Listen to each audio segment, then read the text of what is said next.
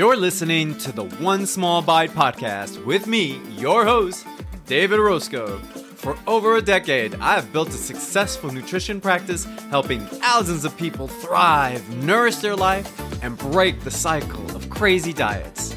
We will take one small bite at a time to transform your health and develop a positive relationship to food.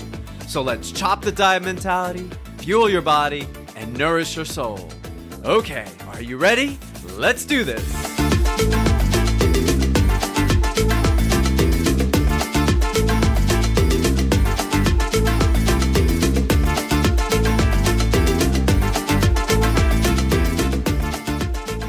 Hola, hola, hola. Welcome to the One Small Bite podcast. I'm your host, David Orozco, registered dietitian, nutritionist, and certified intuitive eating counselor. And at Orozco Nutrition, we practice from a weight-inclusive, health at every size, intuitive eating approach.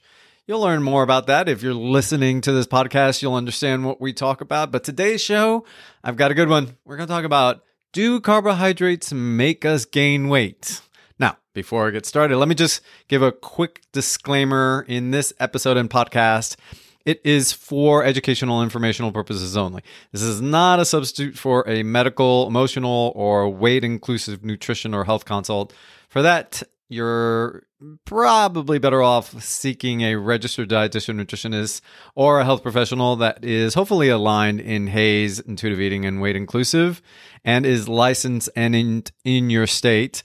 I would also say that I don't bleep out curse words, so if you're listening in with little ones, just a note that may come up, so you might want to silence that while this happens. All right, now let's go into the show. So, as I mentioned, I was talking to a client not so long ago, and in that consultation, I suggested that they try having a slice or two of whole wheat toast with their breakfast. The client then said, wait a minute, I tend to get bloated or I get heavy feeling when I eat carbohydrates. Don't they make you gain weight? This is probably one of the most common questions I get about carbohydrates. It's the fear that people have, and it's been in our brains by a slew of diets, marketing hype, and information over the last 40 or 50 years. Doctors, health professionals, social media, news, and so many more people, friends, family, they all talk about how carbs are the weight gain food, right? In fact, I get a lot of clients that will make an appointment, and in the first session, they'll say, well, I try to avoid those carbs. I'd like to set this straight. All foods have the potential to make you gain weight. Some gain weight throughout life is essential for good health. And I'm not just talking about in those toddler, teens, tweens years. I'm talking about throughout the course of life. For example, a woman needs to have a considerable amount of fat in her body in order to have a healthy pregnancy. Below 10% body fat is actually pretty unhealthy, even for a guy. I know we hear a lot about people in that 3-4% body fat category. That actually is not healthy. I often tell people that you can live a longer life overeating than you can if you starve. Example, right? How long can you live without food? Well, the answer is with water, 4 weeks, maybe 5. Without water, probably no more than 4 or 5 days. So, how long can you live overeating? Good luck answering that question. I mean, there really isn't an answer. But David, come on, if I gain weight, won't I develop those chronic illnesses? Maybe. Or maybe not. It's complicated. The development of these chronic illnesses are tied to a variety of different factors in life. In fact, I believe that stress is a much bigger determinant of someone developing hypertension or high blood sugar, cholesterol, hypothyroidism, or other illnesses, including maybe arthritis or gaining weight. But it's hard to quantify that because we just don't have causality, research that shows cause and effect in a lot of these chronic long-term illnesses. David, aren't there healthier types of carbs? Well, in reality, there are different types of carbs. Some are more processed than others, but to say one is healthier than the other is a little misleading. Let's go ahead and look at what carbohydrates are. What most people think of when they think of carbohydrates are the starchy stuff, like potatoes, rice, pasta, cereal, bread, and pastries. But there are other types of food that also contain carbohydrates like fruits, dairy, beans, and some small amounts in nuts and seeds. There are other types of carbohydrates, and this is probably the one that a lot of people are a little bit more iffy about. These types would be almond milk or soy milk, desserts, chocolate, candy, and other forms of sugar and confectionaries that might be out there, chips, and so on and so forth. This is what most people seem to fear. And so what is it that they're fearing? Well, again, I think the most important thing is people don't realize that by giving up these foods, they tend to want to eat them more later on, or they tend to want to eat different types of these carbohydrates in the future or in other settings. Let me change gears here on you just a little bit. Carbohydrates like bread, pasta, rice, potatoes, and other starchy types have been demonized and villainized over the years by a lot of diets that have been out there. But they are an essential part of so many cultures. Here's what I mean. What would be unhealthy would be to ask people to eliminate or remove foods that they grew up with. That's like asking people to stop being Latino or African American or Muslim or Asian or Italian. Let me give you an example. If I remove or eliminate or restrict an amount of carbohydrates, I will likely be removing a considerable amount of energy, calories in other words. Therefore, I will probably maybe lose weight. How much can vary, of course. What's actually happening is one would also be eliminating a bunch of other things by removing carbs from the diet. For example, would you eat spaghetti sauce without the spaghetti? Would you eat a sandwich without the bread? Well, maybe some of you might do a lettuce wrap, right? How long does that last? Not much. So, not really. By cutting out carbohydrates, you eliminate sauces, spreads, creams, dressings, sides, condiments, and a slew of other foods. Or another way of saying that, calories. Hence, the weight loss. It's not the carbohydrates, but ironically, to my client's point, when they often eat carbohydrates, they feel bloated or they feel heavy. Well, think about it. The vast majority of carbohydrates we end up eating will have cheese or sauce or creams or spreads or something on them or with them. We don't just eat a slice of toast for breakfast. We might have butter, or we might have cream, or we have sauce or avocado or an egg with it. So, they're not eaten alone. Now, going back to that culture part. When I was a little kid, my mother would often make these delicious Colombian arepas for breakfast. Now, arepas are essentially a white or a yellow corn, thick and starchy pancake. Oh my gosh, they're so good.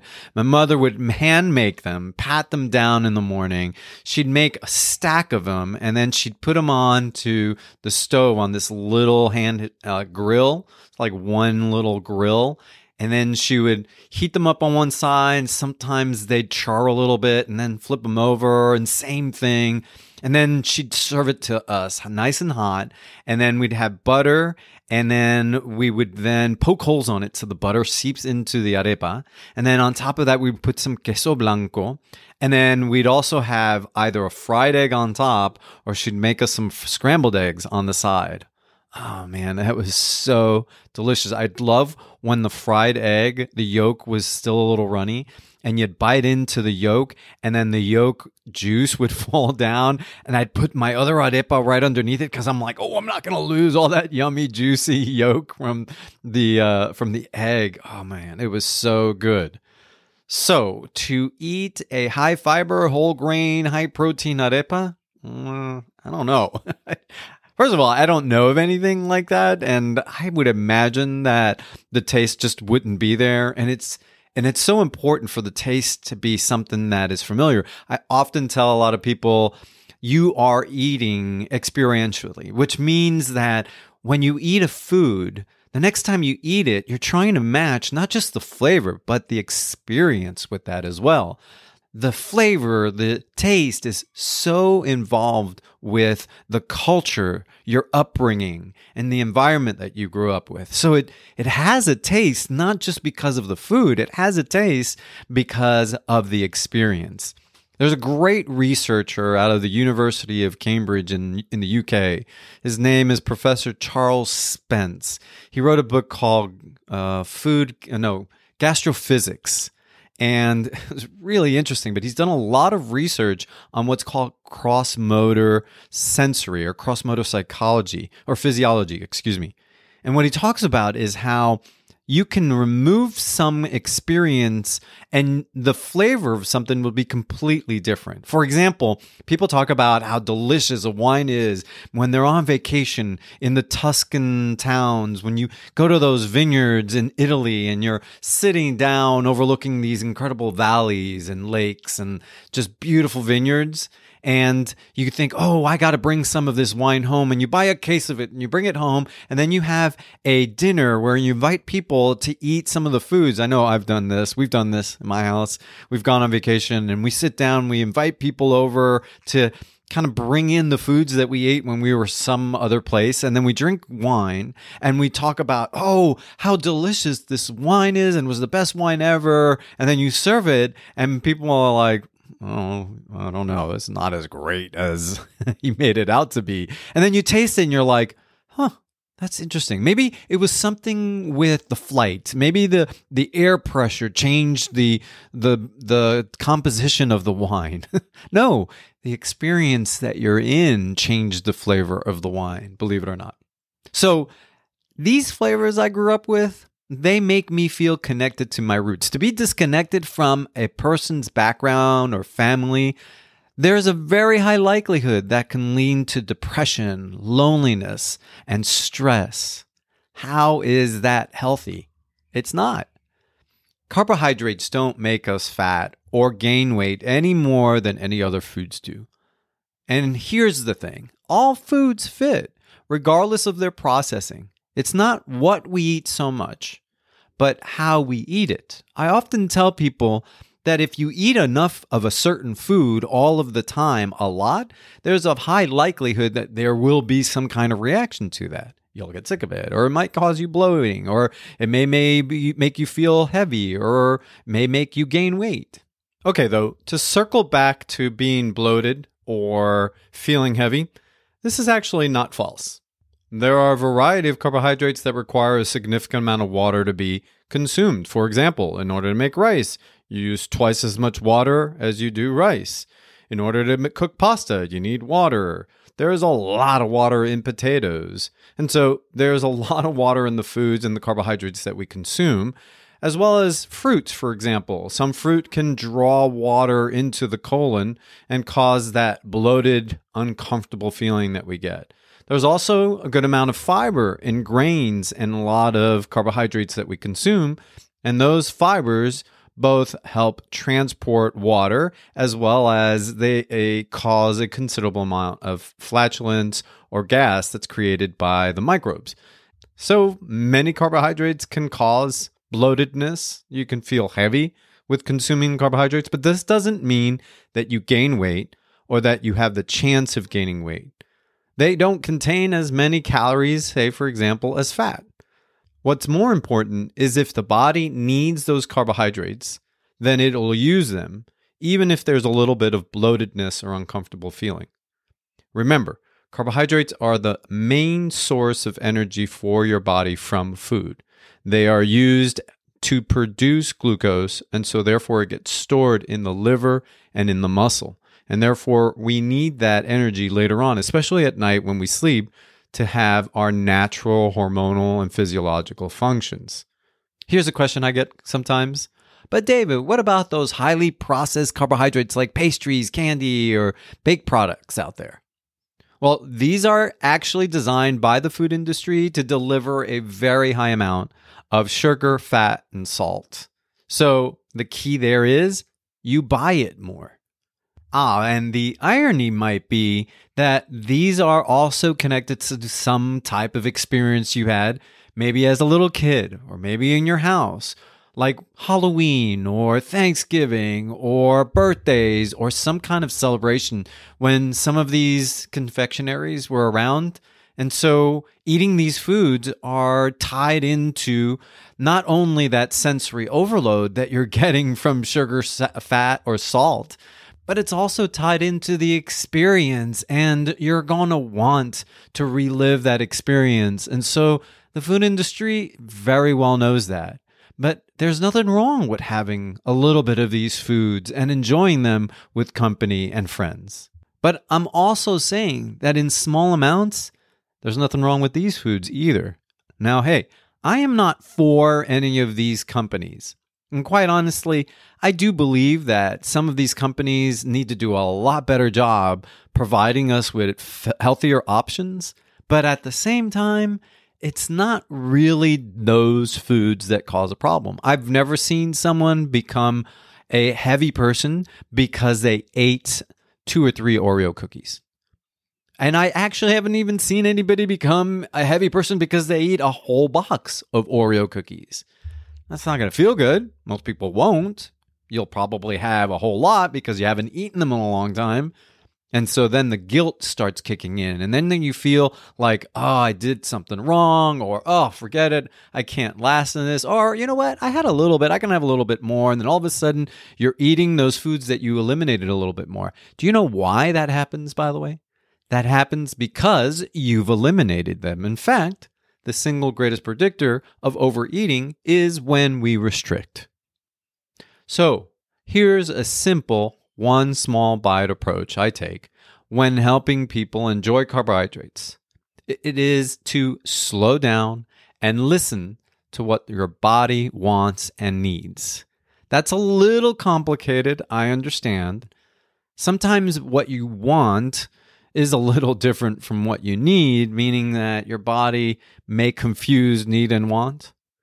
But if you start paying attention, maybe what you're needing is to talk to someone. Maybe the food that you're eating is a way to distract you from something that you don't want to feel or that you're afraid to feel. So I think it's important to understand what want and need also means. I have this exercise. It comes from the Intuitive Eating workbook. I have to give credit here to Evelyn Tribole and Elise Resch, who wrote the book Intuitive Eating, and they also have a workbook that's out there. But I have them do this handout exercise called the Deconstructive Eating Behavior Exercise. Now, what that exercise does is it asks people when they're getting the urge to binge or overeat or eat in large quantities is to first stop and pay attention to what they are feeling. Pay attention to what thoughts come through your mind or what you might be feeling. And at first, this is a actually difficult thing to do. Some of us actually, including myself, have a hard time understanding what I am feeling or what people are feeling. And so this exercise is great because the more you do it, the more in tune you get to a feeling. And there's a higher likelihood that you won't immediately jump into what you're familiar doing when you feel this, especially when you're not aware that you might even be feeling it. Let me give you an example. I had a client who would eat a considerable amount of chips. And when I asked him why he was eating that many chips, he said, well, I feel compulsion to do it and I don't stop. And I said to him, okay, well, what is it that you are doing when you're having those chips? And he says, well, usually I'm at the computer or I'm watching a movie or watching the news or watching something on TV. And I said to him, okay, well, why don't you take the bag of chips and find a place without any distraction and do this deconstructive eating behavior? And so you stop and you ask yourself, what am I feeling? Now, there are several columns of feelings, words that are in different categories that he can circle or a person can circle. This is a great little exercise. They start capturing maybe 3 to 5 different feelings, from what I'm severely feeling to what I'm slightly feeling. then the next question is, what is it that I need? Or what is it that I want? And so what we try to do with that is, what is it about the food that is helping you with the feeling? Or what is it doing? And so you might also figure out that you need to call someone, or you need to talk to someone, or you need to set boundaries, or you need to wake up early, or you need to take a nap, or you are overworked, or you're bored, or you're overwhelmed. And this starts opening the door. And by opening this door, we find a better connection to ourselves. And what's really important about this is that in many instances, people tell me that by practicing to slow down and mindfully eat a snack or a meal, it helps them eat less and not feel out of control. Now, I just want to say that I don't feel that weight gain alone is the cause of problems in our lives. It's not the cause of diabetes. It's not the cause of high blood pressure or high cholesterol or hypothyroidism. Now, it may be associated with it, yes, but I do not believe that it is the cause. We actually do not have weight as a cause of these things. So, some weight gain is the body's potential for telling you something. And this is what I mean about listening to your body. If you are not afraid of feeling and maybe even gaining a little bit of weight, you might be better in the future at getting to the root of the problem. It's not the cookies or the cake or the pasta or the rice or the cereal that may cause the bloating or the heavy feeling. It may be the emotion, or it may be the feeling that you're having in your life, the stress, the boredom, the exhaustion, the overwhelm, the burnout that may be created by other things in your life. So these carbohydrates are the ones that end up suffering the consequences or linked to me gaining or people gaining weight. It's a way of making peace with food and to truly learn how to enjoy your food without all the challenges. Weight gain is less likely to happen if you pay attention to your body, especially if you are eating in line with what your needs and wants are, and therefore less likely to be overeating, which will then help you stay the same weight. And this is also important. I find that it's important that, yes, you may not like what you're weighing, but to try to lose weight can actually cause you to gain weight in the future. Let me give you an example of what I mean by that. Think about a person in their mid to late 20s, and they started gaining a little weight, maybe 2, 3 pounds, maybe 5. And they jump on a scale and go, I got to lose some weight. And they think, I'm gaining this weight. But the body has a set point where it could gain 5 to 10 pounds up or down, or lose 5 to 10 pounds. And sort of the body likes to stay within that set point in many cases. And so maybe over time, they decide to do a weight loss program, or they try to lose weight with some kind of food rule, or, hey, cutting out carbohydrates.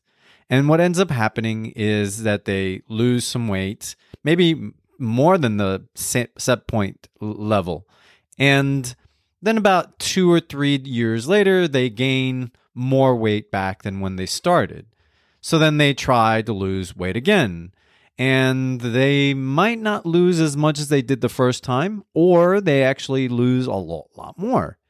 Fast forward another 3 to 5 years, and the person gains weight, and again, more than where they started, or at least somewhere higher than when they were in their 20s. Now we've got maybe 10, 15 years into the future, and they try losing weight again, but this time it doesn't work that much, and then they gain a little bit more. Now, fast forward, they're 50, and they're doing it again, and this is the definition of insanity. They're doing the same thing over and over again, cutting out carbs, cutting out some kind of food, and every single time in the future, they're gaining weight. This is the reason why I think it's unhealthy to lose weight. If we would just stay the same and allow our bodies to work through some of the food and challenges in our lives, we might actually avoid the cycling of weight, which in my mind has a greater effect on our health and deteriorates our body's systems greater over time. I think if you pay attention to that, that would be a bigger improvement over time. So if we cut out carbohydrates, then we're doing the same thing as we did before. How is that going to help? It's not. Your body won't go through these peaks and valleys, which causes more stress on your body's organs and might be actually better off. Carbs don't make you fat. Eating mindlessly and fearfully is probably more likely to cause that. By the way, you're wondering what happened with my client when I suggested that he try to have a couple of slices of whole wheat toast or toast with breakfast? He actually tried. He had toast and a little bit more carbohydrates for breakfast and lunch, and he noticed that he wasn't craving the carbohydrate as much. Isn't that funny? He did something different. Instead of eliminating them, he had them. And by having them, he actually started to enjoy eating enough of what he needed. No more, nor less. Now, this may not be exactly what will work for you, but hey, that's a thought, right? Okay. Thank you so much for listening in today and being part of the show. If you like what you've been hearing, we would love it if you can subscribe, rate, and review the show. This will really help us grow the podcast and get these important messages out to many people. And stay tuned because I've got a lot of other great shows coming for you next. I am going to be talking about rhythmic eating. Wait until you hear about that one. This one's really cool. This is a situation where I see a lot of clients, a lot of people that I work with dealing with. So stay tuned. I am excited to bring you this information. Oh, and remember, come January 2024, I'm starting a new men's group called Live a Nourished Life. Stay tuned for more wonderful details, where to get connected, and how to find out more information about that, the cost, and all of that. So, hey, thanks for listening in. And remember, chop that diet mentality, fuel your body, and nourish your soul. Till next time, ciao. Oh, yeah.